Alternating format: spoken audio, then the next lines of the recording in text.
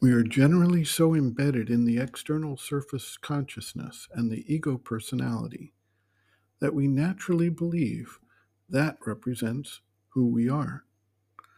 This focus on the external being, however, is subject to being driven by impulsions, desires, impressions, and various forces that are at work to push or pull us in various directions.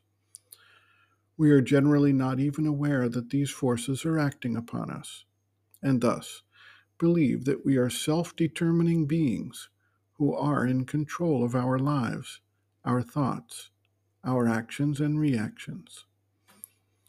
Sri Aurobindo contrasts this state with that of the separate witness consciousness, which is not involved in the actions and reactions of the surface being, but which rather can observe them dispassionately and can focus on the deeper spiritual truths of existence that are the true guides for the role we each play in the universal manifestation. The witness consciousness is not a mental construct, however. The shift from the surface consciousness of the body-life-mind complex to that of the separate witness observing the action of the nature is something experienced and is recognized as real by those who undergo this shift.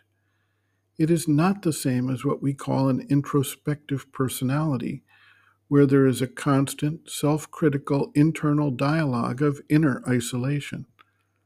The witness consciousness presents itself as an undeniable state of awareness that may feel like the state of watching a motion picture, although in this case, the motion picture is the external nature of the individual.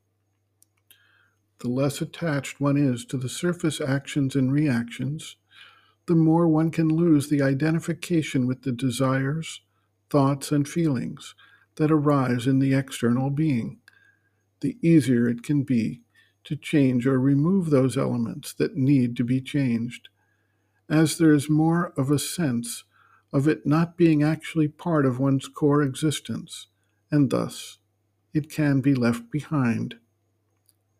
Sri Aurobindo notes, quote, "When one lives in the true consciousness, one feels the desires outside oneself, entering from outside, from the universal lower prakriti, into the mind and the vital parts. In the ordinary human condition, this is not felt.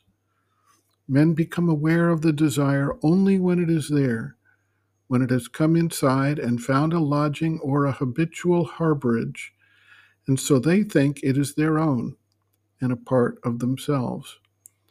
The first condition for getting rid of desire is, therefore, to become conscious with the true consciousness, for then it becomes much easier to dismiss it than when one has to struggle with it as if it were a constituent part of oneself to be thrown out from the being. It is easier to cast off an accretion than to excise what is felt as a parcel of our substance." Reference: Sri Aurobindo and the Mother, Our Many Selves, Practical Yogic Psychology, Chapter 4, Becoming Conscious, pages 126 to 127.